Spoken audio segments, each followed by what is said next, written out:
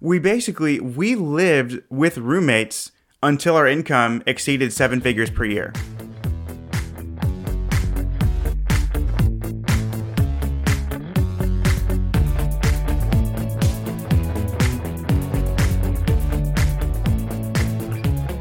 Welcome to The Fi Show, where you get a behind-the-scenes look into financial independence. Here's your host, Cody and Justin.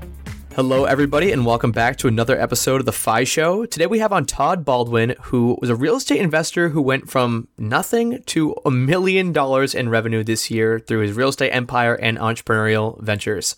But before all of that, let's check in my co-host, Justin. What is going on, man? Well, this weekend was actually not a traveling weekend for me, but it was one of my favorites. I went just straight Home Depot dad mode, mowed the grass, hung some string lights, built some kind of custom cabinet stuff or shelving for my closet.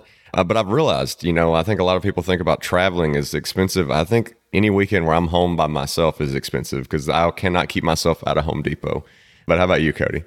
Well, I got to say, I'm a little bit jealous because I remember you and James when we were down at FinCon talking about all your DIY stuff, and I'm not as good at it. So maybe I need to get some more practice out of my belt and start to do some more DIY projects I'm actually proud of.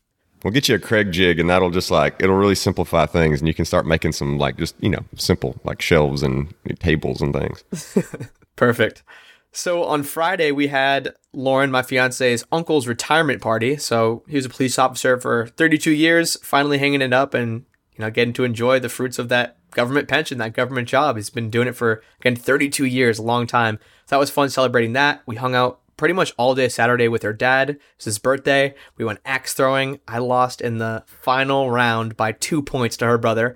So I'm still a little upset about that, but it was a lot of fun. We ended up going to the local hockey team's game at night and then hung out with some friends. And now it's back to the grind. And actually another thing I spent a lot of time on this weekend was we have the online courses, myself and Julie, and we did a launch of the Etsy course, and it was just anything that could have gone wrong went wrong in some capacity. So we'd have to go in and mess with a system. One of the timers is wrong in an email. That's just part of business, but it all worked out.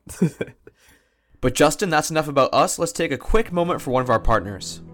Keeping track of your net worth is one of the most important things you can do on your journey to financial independence. If you don't have an idea of what your net worth is, there's no way that you can keep your quote-unquote score. One of our favorite tools to keep this score is called Personal Capital. If you haven't already started using it, it's an online software that basically compiles all of your data, it crunches all your assets, all your liabilities, and spits out a net worth number and allows you to track it day by day, month by month. Yeah, Cody, one of the big things that hold people back when they're doing activities like tracking their expenses or tracking their net worth is just they look at it as a big burden, and this allows you to go in with one username and one password and access as many financial accounts as you have. These can be loans, these can be 401ks, these can be HSAs, bank accounts, credit cards. They're all linked there. The other thing I really like about Personal Capital is it's very investing focused. So you can go in there and look at your allocation across your entire portfolio. So you don't just look at your allocation in one type of account, but your allocation as a person completely. And if you want to use the same tool that me and Cody use to track our net worth, which is completely free, you can do so at thefishow.com/PC. That's thefishow.com/PC. All right, so Todd Baldwin, this is a name you don't want to forget because this dude is going places. Super motivated, super driven. That was something I really got from this episode. And we get to dive into kind of his story, how he got started. When I actually first reached out to him, I saw him on that CNBC article, and I just thought, this is a replicable story. He's not doing anything crazy. He's not doing anything that's so far out of the reach for the average person. He's making a bunch of these strategic decisions, getting this real estate empire together, going out on his own, being an entrepreneur. And yeah, it's replicable. And that's not in a derogatory way, but I think as you listen to this episode, you'll be like, you know what? That doesn't seem like that crazy of a path. And now Todd is making over $100K a month. He, house hacked when he didn't need to, where we get into his secret shopping addiction and how he gets to go to the movies and all these different events for free. And then at the end, we kind of talk about his newest development, which is his TV deal that he might be landing, like an actual TV show. All of that stuff and more is covered in this episode. Yeah, and one thing that was really interesting too was just the mindset that got him going, that he just wanted to be rich. He was coming from that background and he didn't, know how or why or whatever, but he's like, I just want to be rich. And it's also was really impressive to me is how long he is stuck with, some of those things. And you realize quickly, and I think you realize that about a lot of people in the space, that while they are driving towards money, it's not all about the money. Like he obviously could, already have bought a big, nice house. He could have already done all these things, but you can tell he gets a kick out of, living for free and doing all the secret shopper stuff. We really think you're going to enjoy this episode. And if you do and want to share that with some friends and say like, hey, this is an awesome, like Cody said, reputable story, you should check this out. You can do that at thefishow.com/Todd. That's thefishow.com/TODD. Take it away, Todd. So, yeah, I just have one of the oldest stories in the book. I grew up poor and I wanted to be rich. So I was raised by a single mother. She struggled a lot to, put food on the table for 3 kids. We got evicted. We had to relocate. She was making $10 an hour to support 4 people. And so I got my first job when I was 12 years old, shoveling horse poop for $3 an hour. And at that point, at 12 years old, I was like, all right, I got to make millions of dollars. And so really ever since I was a kid, I've just been on this track. Like I wanted to make $1 million a year by the time I was 30. And I started a few businesses, like a lawn care business. And then I sold candy because my high school didn't have candy in their vending machines. So there was this very unmet need for candy and soda that wasn't there. So I made a lot of money doing that. And then I started making money online. After going to college, I met my wife. I ended up dropping out of college, started buying real estate. And that's when things really took off. And I am happy to say I have met my goal this year. I'm 29 this year. Turned 30 next year, but this year I'll net about 1.4 million after all expenses and taxes. So I held up to the promise I made myself when I was 12 about making $1 million a year by the time I was 30. That is insane and definitely a lot to unpack in there. I'm really curious, like when you talk about meeting your wife and then dropping out of college and then getting into real estate, like walk me through why you decided to drop out of college, what drove you to do that, and then, we can start to unpack how you turned from dropping out of college to actually getting into real estate. Sure, yeah. So first I'll say my wife is a hell of a lot smarter than me. She was valedictorian in high school. She graduated summa cum laude from undergrad where we met. And then she went on to grad school and was student of the year, did all these things. And here I am, dropping out.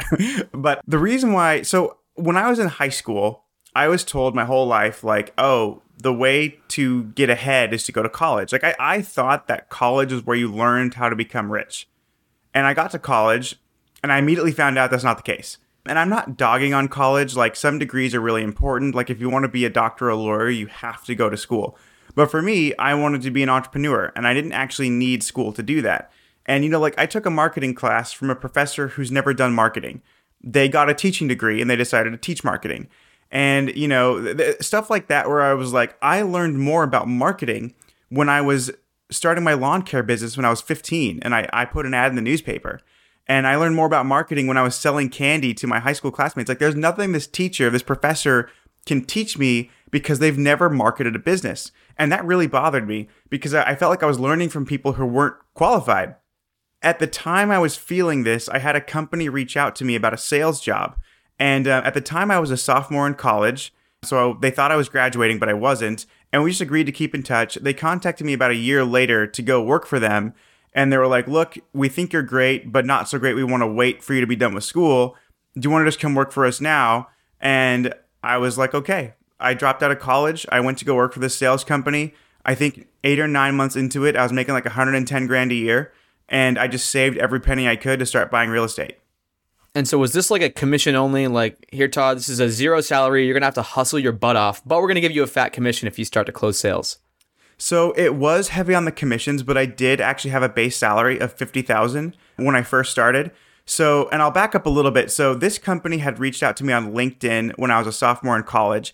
The reason they reached out to me is I had done 2 commission-only sales internships in college. And the reason I did commission-only is because, again, I come from a poor family. I was looking at tuition and books and rent. And if I just got a normal minimum wage job that's available to college students, just doing the numbers mathematically, it wouldn't work. There wasn't enough money. So I decided to forgo a salary entirely and take a commission-only sales job. And that's actually what helped put me through college and pay rent and food and all that stuff. After doing that, I got a job at American Family Insurance. And then I was also the marketing director of a pension company. This is all while I'm a sophomore in college. From that just crazy resume, I guess, I was contacted by a big, huge insurance conglomerate.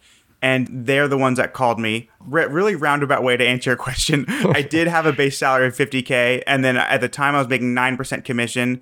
I ended up breaking a record for cold calling, I think my first month in, and then maybe 8 months later, my salary had doubled to $100,000, and my commissions went from 9% to 40%. Walk me through, you mentioned cold calling, like walk me through the sale. So you're mostly selling insurance. So you're just literally going like through a phone book, like where you get this list, and then what is the conversation like? Yeah, well, that's probably something that I should clarify. So I was selling commercial insurance. So it was all business to business. So I wasn't like calling up, a random grandma to sell her Geico. I was specifically selling to big companies for like their liability insurance, or if they had like a fleet of trucks, insurance for that, or their health and employee benefits, like their health insurance for their staff. So I was calling big companies, having conversations with CFOs and CEOs, which is a really great experience.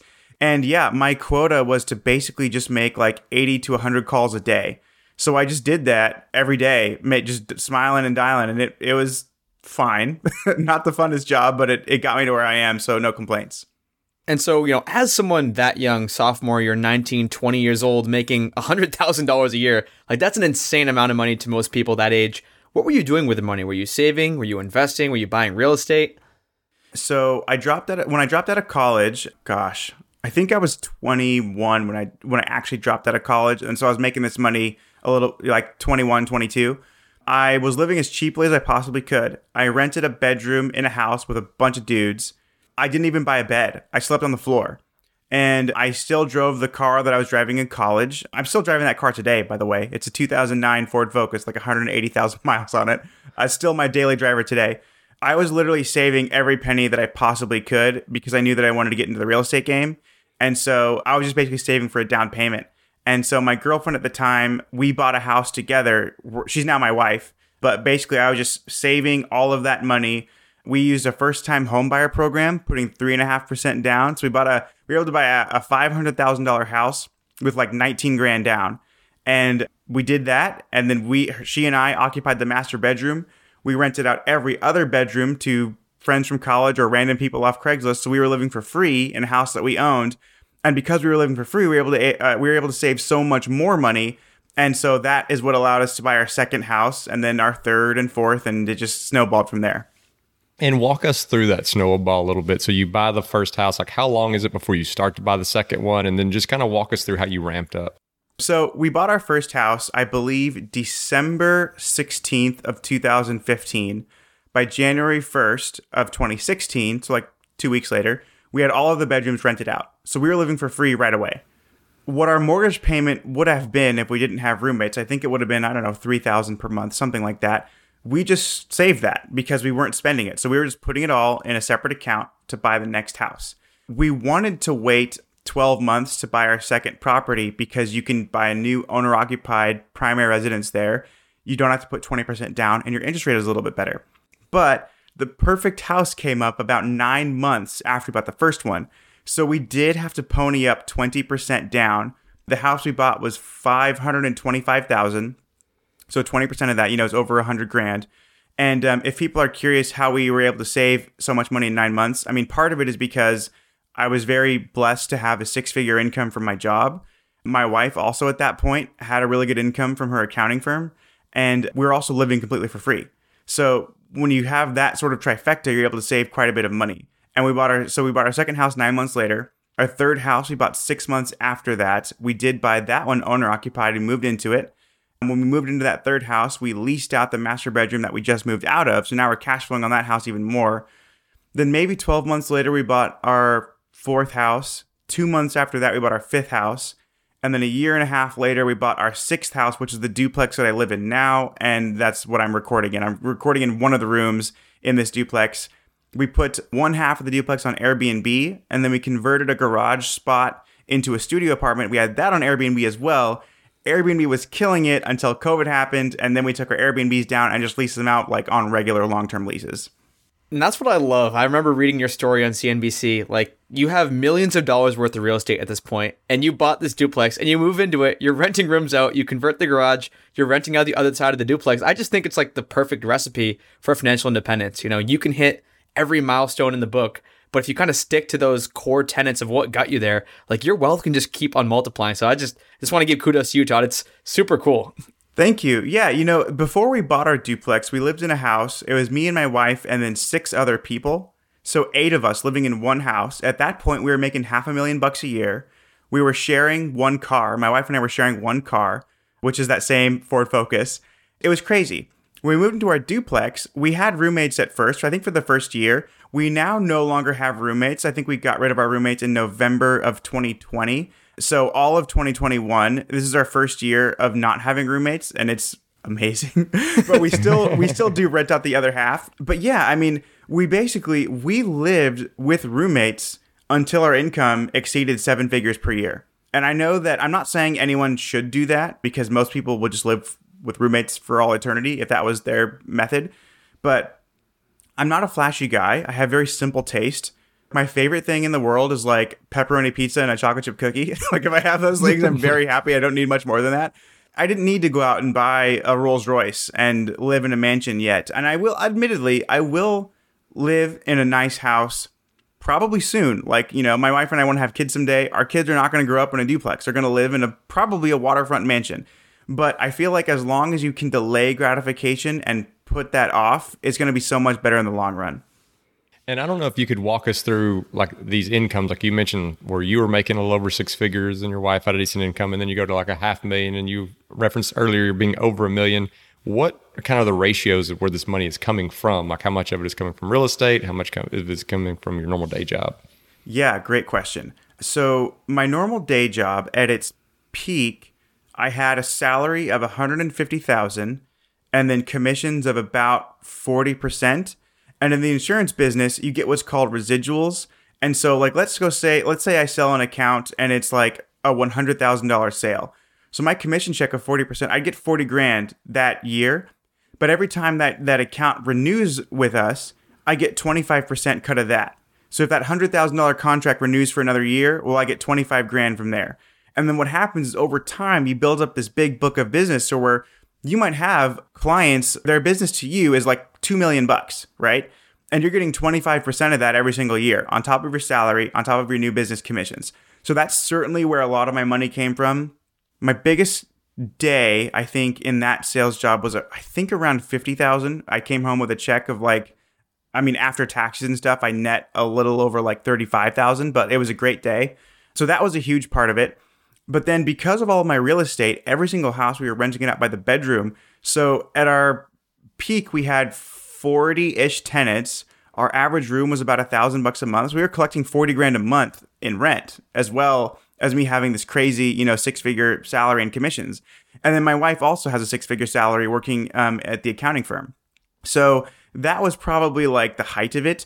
Today, I no longer have my day job because the money I've made from real estate, from other things that I'm doing, like have opportunities from like television spots. And at any given time, I have like a bunch of different revenue streams, whether it's YouTube, secret shopping, real estate, and then wholesaling too. I have left my 9-to-5. I'm completely self-employed now. And then because this has been such a crazy year for real estate, we've also sold a bunch. So I'm doing wholesale deals, selling some of our rentals, and that's put our income just like through the roof. Like I did a wholesale deal earlier last month where in like a couple of hours, I made $50,000. And it was crazy. And so a bunch of stuff like that. So right now, most of my money comes from real estate. That will be pivoting probably to television soon. What I love is that you still have a focus on frugality. I know when I was looking at that budget, it might have changed slightly since then, but the budget that CNBC published, it was like $1,200 a month. And I think the biggest expense category, you'd assume it's like housing and transportation. Not for Todd. It was like insurance, I think it was. It's like $500 a month, and you were spending a total of $1,200 a month. One thing I do want to dig into, just because I think it's interesting, and all of us, once we hit all these different milestones, we hold on to some of those old quirks. And I know secret shopping was something you kind of started out of necessity to impress your girlfriend, if I'm not mistaken. Yes. You're still doing it to this day. So I'd love to hear, how you kind of fell in love with secret shopping, what it is, and how you're able to, maximize those benefits, even though it might just be a drop in the bucket at this point. We'll be right back after a quick word from one of our sponsors. Today's sponsor is one I use on a daily basis at my company, Gold City Ventures. That is the sound of a sale in your Shopify store. But did you know that Shopify now also powers in-person selling? Shopify POS is your command center for your retail store or small business. Accept payments, manage inventory, they have everything. Shopify brings together your in-person and online sales business into one source of truth, one dashboard, everything in one place. You know exactly what's going on. And now they have all these customization options. They have plug-and-play tools that you can integrate with Instagram or TikTok or wherever. You can take your payments by phone or by tablet. Shopify makes it easy. Plus, if you have any questions, their support team is there to help you. I know we have a lot of entrepreneurs in this audience, and Shopify POS just breaks down that barrier to accepting payments with your business. Sign up for a $1 per month trial period at shopify.com/FIShow, all lowercase. That's shopify.com/FIShow to take your retail business to the next level today. Shopify.com/FIShow. Now back to the show. Totally. That's a great question. So I started secret shopping, you're exactly right, to impress my girlfriend, the girl I was dating in college, who now is my wife. For anyone who may not know, secret shopping is basically you get paid to go evaluate restaurants, movie theaters, really any type of business. And it's basically these establishments want to know how their employees are doing. They want to know what the public thinks of their product or service. So they hire mystery shoppers to go pose as normal customers and then, go purchase their product or service and then evaluate it. So I would take my girlfriend out on all these dates and we'd get paid to go. And it was awesome. We'd go to the movies, go to fancy restaurants. And I was kind of broke in college before I got this, great sales job because all of my money was basically tuition and rent and food and all that stuff. And so I wanted to take her out on dates, and this was a good way for me to afford it. Fast forward to today, I'm I don't know if addicted is the right word, but now that I know I can get things for free, it's really hard for me to be willing to go pay for them. So one example is movie theaters. I don't remember the last time I paid out of pocket to go see a movie in the theater. Not because I don't think it's worth it. It's just because I know there are secret shops there and I can fill out a survey that takes me 10 minutes and I can get paid to go to the movies. So the last one that I saw was Shang-Chi, the new Marvel movie. And I strategically went to the AMC theater on a Tuesday because they have $5 tickets on a Tuesday. And from the secret shop, I was paid $50. So it was I made a profit of $45 to go see a Marvel movie, which I really enjoyed. And it was just why not? So yes, I do. I know it's ridiculous because I don't need to do that anymore. But it's just it's almost like the principle of the thing. I know I can make money to do this. So why would I pay out of pocket to go? Yeah, I mean, I think that totally makes sense. I think me and Cody both get that mentality where you don't have to, but there's a little bit of a thrill out of it. You also, like you said, why would you pay for something you don't have to? But I think the thing that keeps coming to my mind is what's driving you now? What is the point in making this money? Because you're not really spending it. You don't really necessarily need to spend a lot of money. So why do you keep pushing to make more money? And what are you plan on doing with all this money? It's a really good question. And it has sort of a multi-part answer. The first answer is I want my children to inherit land, businesses, and property. And I sort of know my role. I come from a poor family. I'm certainly in my downline. I'm certainly the first person with any sort of financial success. And my role is to change my family tree. It's not to go out and buy a Ferrari and flex on Instagram, right? It's to change my lineage, so to speak. And so I'm planting trees today so that my grandchildren will enjoy the shade. I know I'm doing things that I personally won't reap the benefits from. That being said, I certainly do want to live in a dope house on the water when the time is right.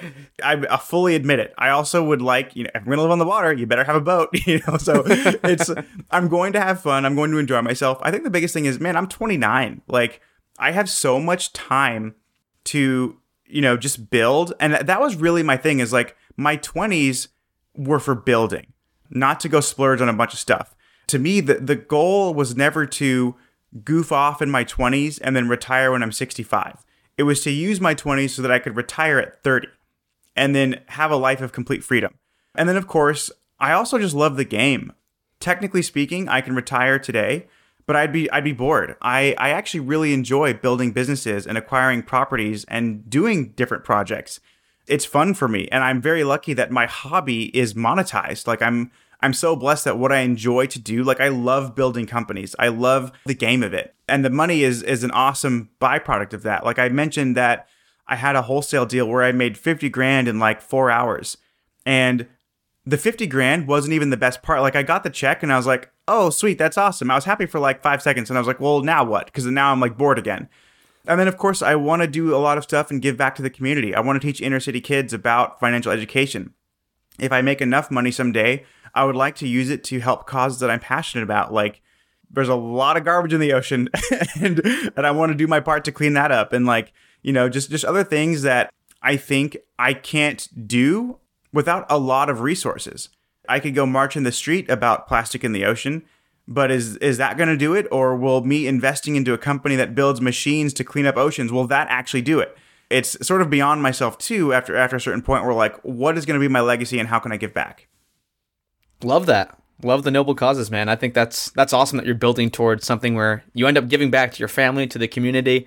I did read, though, Todd, that, once you hit, I think it was 30, that you are going to make a splurge purchase or two. I think the quote was like, I'm not going to be spending money on luxuries in my 20s, but once I turn 30, the money's flying out of the wallet. Maybe not. I might be paraphrasing a bit there. What's the first thing you're going to buy for yourself once you hit that, 30 years old milestone? Yes. So I turned 30 not too far from now. May of 2022 is when my 30th birthday. It's coming. It sort of depends because I think, so one thing that I want that just stupid and makes no sense is the Tesla Roadster. It's a $200,000 car. It literally makes no sense, but I want it. So I'm probably going to get it. The reason why I would actually be okay with buying the Tesla Roadster instead of a Lamborghini or Ferrari is because the specs on the Tesla Roadster are very similar to a Bugatti or a top Ferrari or a very high-end Lambo. And although the Tesla Roadster seems quite expensive, $200,000 is a lot of money, a similar supercar can be over $1 million. Like a Bugatti with very similar specs is like $2 million. If I was going to get a Ferrari for like the same specs, it'd probably be around $500,000. Same thing with a Lambo. So it's almost like for the value that it brings, I'm telling myself it's a good deal. That being said, I'll probably still buy it used. I'll buy it like 3 to 4 years used. So perhaps I can get a $200,000 car for 120 grand is my sort of thought. But before that, before buying the flashy car, I think buying my dream house, I don't know if you can see, I'm doing bunny fingers, dream house would be more important than that because that's where, my kids are going to grow up. It's where my wife and I are going to live. Whatever that looks like I would love to buy an estate that has a main house, hopefully on the water, and then a guest cottage or two. So like if our parents ever need to come like have help, they can live in the guest cottage on our property and not have to go into like some assisted living home where it's like depressing and everyone's dying. I would like them to like be comfortable in their old age. Obviously that's not going to happen for like, 20 years or so, but just something like that. So yeah, my biggest purchase will probably be a mansion of some sort. If it's on the water, I'll get a boat. And then when I can get a used one, the Tesla Roadster. And then perhaps a helicopter, just because I took flying lessons and it was awesome. Flying is amazing. I don't know if either one of you have had the chance to fly an aircraft, but it was super dope. So I could see myself getting a helicopter someday. Yeah, I've done some fixed wing flying, but helicopters, although are awesome, like the way they fly, it seems like just magic to me. Like I don't really understand the aerodynamics of a helicopter. You just talked a little bit about like the house and like a waterfront location. And that's one thing we really haven't covered is location, like where you were doing these real estate deals, what kind of market you were in. And then, as a bonus, like maybe which oceanfront or what waterfront do you want to live on in this house? So the real estate that I've bought so far, it's all been in the greater Seattle area, but not Seattle proper. So like not right in the middle of the city. I typically love to invest in areas just outside of major cities because I think that they're the best for appreciation, especially because as Seattle gets more and more expensive, people are moving to the outskirts or the suburbs. And if I can buy a property that's like 15 minutes outside of downtown and people are now wanting to move out of downtown, the value of my properties skyrocket up. Also because I'm renting out all of my properties by the bedroom, I want to make sure that all of my properties are near public transportation in case people don't have cars. So they're always on a bus line. The lots are big enough for parking for everyone if they do have cars, but I like to have it so it's close to public transportation. Pretty much areas that are traditionally undervalued areas that are either about to go through a transition or in the middle of going through a transition. Like this duplex that I bought this duplex in a working class suburb of Seattle called Burien. it's never been a nice area. It's not a bad area, but it's never been a nice area. I bought this duplex in August of 2019 for 900 grand. And since then, there's been a new community center that's put in, new libraries, new restaurants are opening up, new cool breweries. Today, the value on this house is $1.4 million. And at the time I'm recording this, it's been like 2 years since I bought the place. So I've realized $500,000 in appreciation in just a couple of years because of my strategy where I buy in an undervalued area that's going through a transition and then you just ride the wave of appreciation. And so it sounds like most of your focus has been within Seattle, so you know the market, you kind of know what's on the come up. Do you have proxies where other people might use these same tactics in their own home market? Like, how do you know that a place is on the come up? Some people might have intuitions, like, people in 2007 might have been like, Detroit's on the come up, but they were wrong. Right, exactly. So I personally, and I'll answer this and then I'll go back because I realized I forgot to answer one of your questions too. But I realized that I wanted to invest not in the actual downtown area of Seattle just because it was already so inflated. And for my model of renting it out by the bedrooms, it's so, a lot of those houses don't even have driveways, it's all street parking. That just wouldn't have worked for my model. So outside of a major city is a plus for my model. And then looking at areas, just literally just driving through them, like getting up early on a Sunday and just pounding the pavement and driving through. Like I would drive through neighborhoods that weren't that great, but I saw they're putting in a library or a brand new elementary school is going up or a community center. There's an area called White Center, which I'm really excited about too. Historically, it's been the ghetto. It was called Rat City for 20 years, but there's all sorts of new pubs and breweries going up there. They're cleaning up the city. The old sort of crappy houses are being torn down and new beautiful apartments are being put up. That's a really exciting area. And so it wasn't necessarily just speculation. It was actually getting in my car and going and driving through neighborhoods. I probably looked at 100 properties before I bought this duplex in Burien. I literally looked at 100 properties. And I found this when I told my wife, hey, this is the one. This is the one we're getting. And now it's worth $500K more than what we bought it for 2 years ago. So there is some legwork. It's work, I don't want to get it twisted that it's just I just flipped a coin and this was the house and now I'm worth millions of dollars. I'm not so arrogant to say I didn't get lucky. I did get lucky. But there was also a lot of homework that I was doing to figure this out. And then I do apologize. I'll go back because you asked me the waterfront that I wanted to live on eventually. In my area, sort of the nice area would be Mercer Island, Medina, or Bellevue. Those are sort of nice areas. Bill Gates, he has a house on Lake Washington, which is in sort of my area, Mercer Island, Bellevue, Medina. It's all right there. I would love to have a house on Lake Washington or on Lake Sammamish.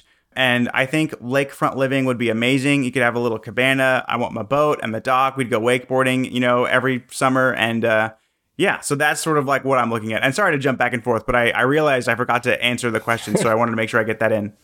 No worries, Todd. As long as we catch the invite and come wakeboarding, it's all cool. Absolutely. So it seems all throughout this journey, even from getting that first job, obviously you had a pretty stellar resume going through college with these zero salary, 100% commission sales jobs, is networking. And I think you'd be a great guy to ask this question to because, now you're getting a TV deal. You've gotten all these different real estate deals. It sounds like you've done a lot of the legwork. You've made the right connections. You've met the right people. You've been on, a lot of huge podcasts and big media outlets.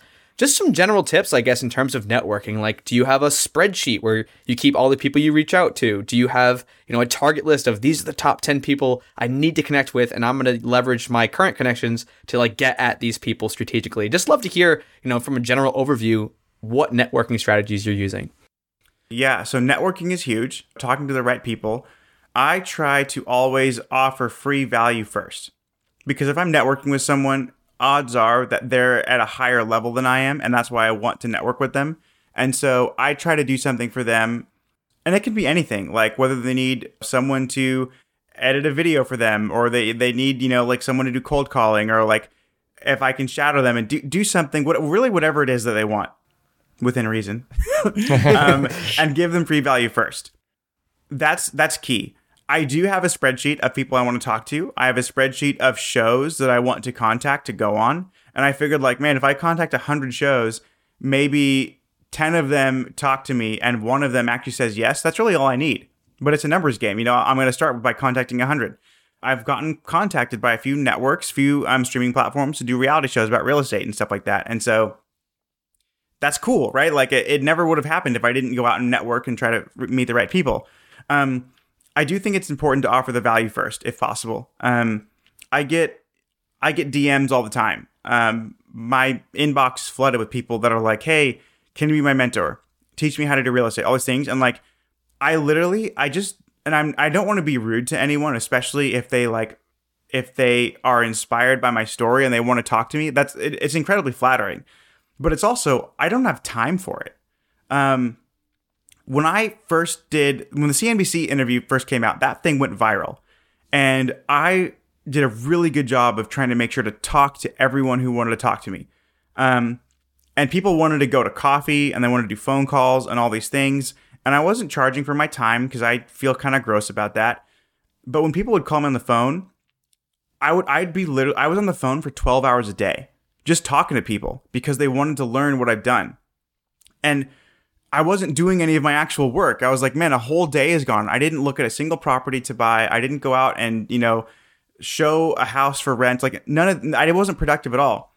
And that's when I started YouTube, because I was like, well, instead of doing these individual phone calls, I can just make a video and it will answer all these questions. But still, people, of course, wanted to talk to me or wanted to go to coffee. And it got to the point where I had help sifting through the amount of messages that I got. And I realized that if I went to coffee with everybody that wanted to get coffee with me, I would literally have a coffee date, so to speak, every day for the next 3 years. And I don't even drink coffee, guys. so I was like, this is not sustainable. So going back to offering value first. If somebody wants me to be their mentor or to talk to me, and they first say, "Hey, I have some ideas that could really boost your engagement on Instagram or YouTube. Here's some numbers that I ran. Here's a mock-up. I'd love for you to take a look at that." That's like a way better way for me to actually respond to that message. And it's not because I'm an a-hole or trying to be mean. It's because like I protect my time now, and I just don't have time to have a phone call or get coffee with everyone. So when I go to network with people, that's what I do. Because those people that I'm networking with, like, dude, their watches are worth more than my house, right? Like, they're not just gonna like agree to sit down. So I have to offer them some sort of free value. And so if you can give something in that relationship to make it worth it for that person to take you under their wing and mentor you, that's when you're going to be successful. And I love that you're talking about protecting your time. It's definitely super important, like the deeper you get into, because you always want to give back as much as you can. But at the same time, like you have a family, like you have other people that need your time, and you have other goals that you want to do. But you're obviously not completely slowing down. You still got a ton going on. And I'm curious the dynamic, like with your wife, is she like, "Todd, we're good, slow down"? Like, you don't seem like somebody who really ever wants to completely slow down. But, I'm just like, with that delayed gratification, is she on board with like, "Yeah, we're good, we can wait longer"? Or is she like, "Listen, we're good right now. We don't need to do this anymore"? It's interesting. So my wife is totally on board for slowing down. She also doesn't need or want to the same level a waterfront mansion. It's just not important to her. We live in a duplex. We live for free. I think she would be happy to continue living in this duplex for a long while and live for free and just live a simple life. Like, we could both, quit working everything and just chill and travel and live for free. And that's very appealing too.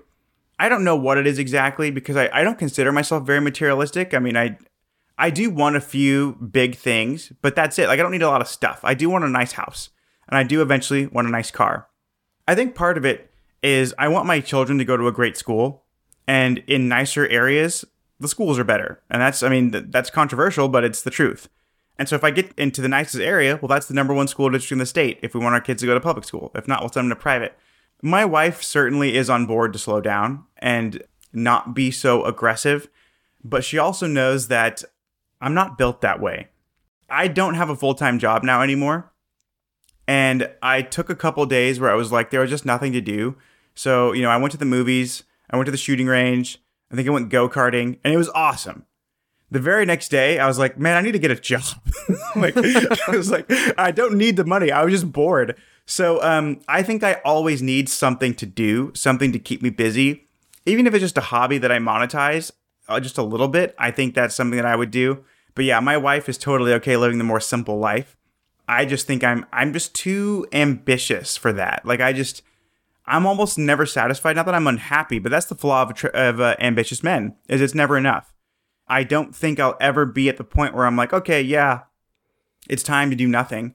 Because even when I travel, I like to work remotely, and it's actually fun for me to make money on vacation. I know it's weird, but like if I go to Bali for like a couple months, I can like go, make 20 grand during that time too. I totally will. So I think it's just in my DNA. I can totally relate to that big time, Todd. Like at this point, I don't really need to, work hard at all or make any more money, but it's just like the hunt. Building businesses, I just keep getting drawn. I do want to dig in a little bit more to the networking thing, because I think honestly for me, and it sounds like for you as well, that has been like such a crucial piece of, our success. For me, it was, reaching out, giving value first, offering kind of free services in exchange for building relationships with people who were in places I wanted to be. So, for you, I know you mentioned, someone who said, hey, I have these like viral YouTube and Instagram tips, and I've been analyzing your numbers. These could really help you out. But, from your actual story, what were some of the things that you were giving to, whether it was a person or an organization, to kind of, get in with them on their good side and then ultimately transform that relationship into something that's going to benefit you later on?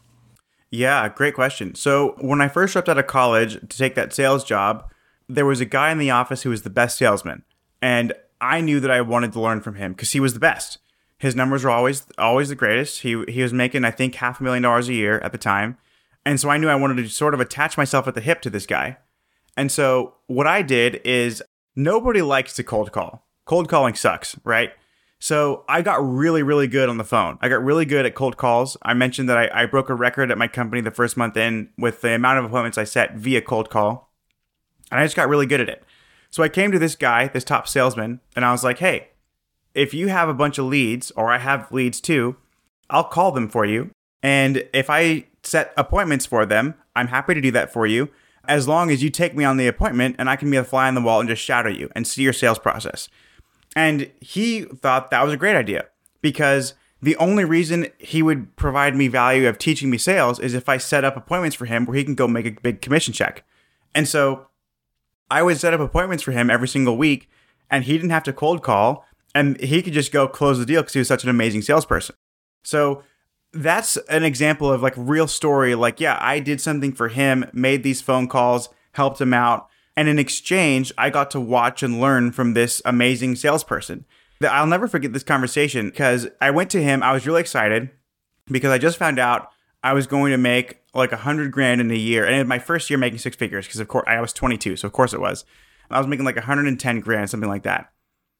And I went into his office and I told him that, and I was really happy.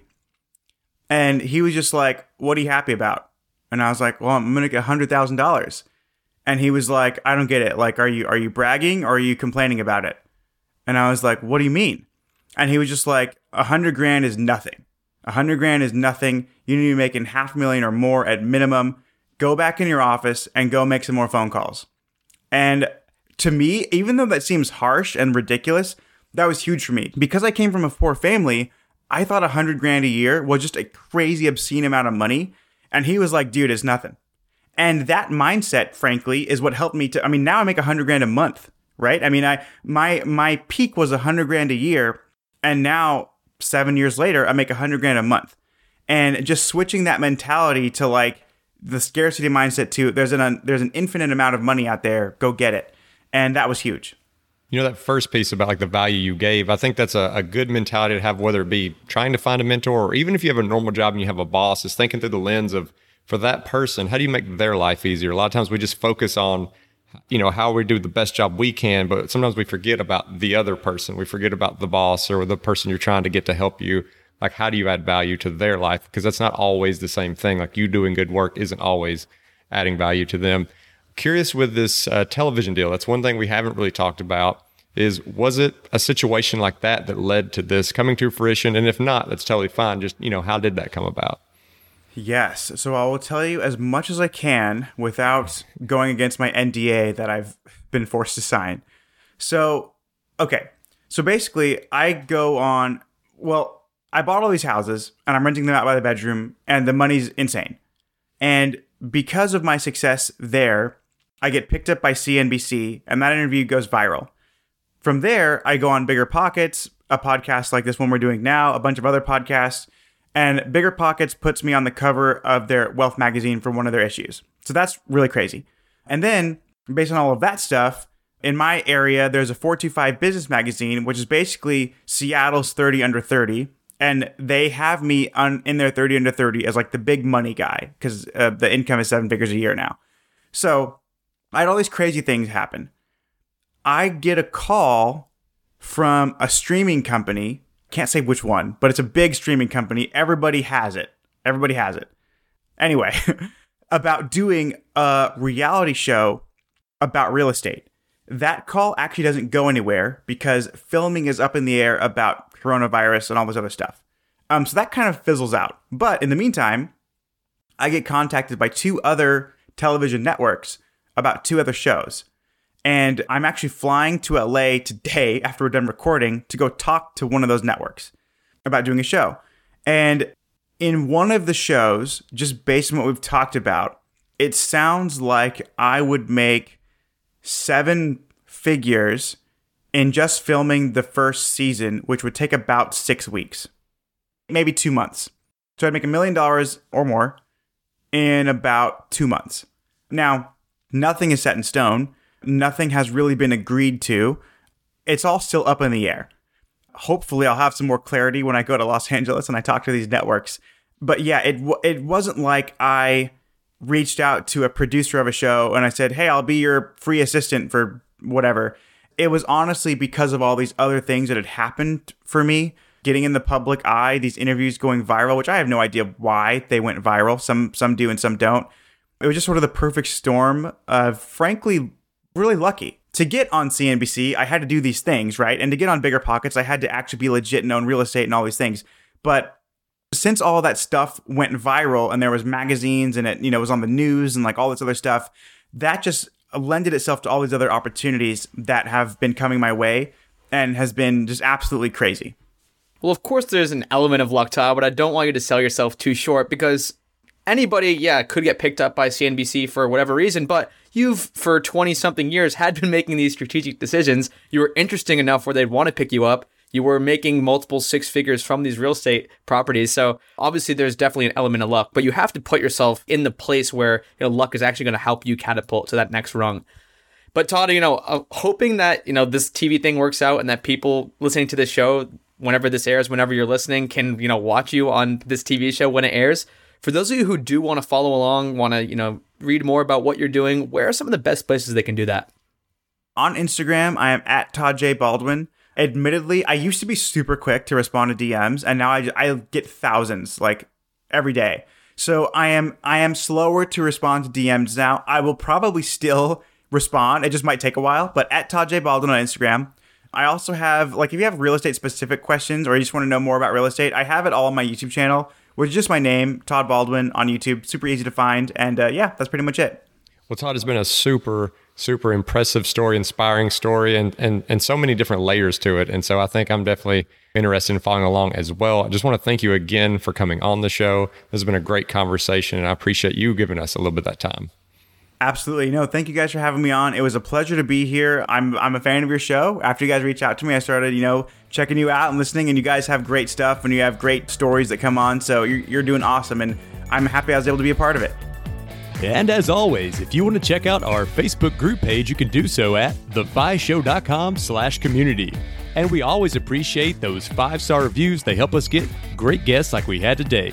And if you're interested in supporting The Fi Show, you can do so by checking out some of our partners over at the resources page, which can be found at thefishow.com/resources. And thanks for listening.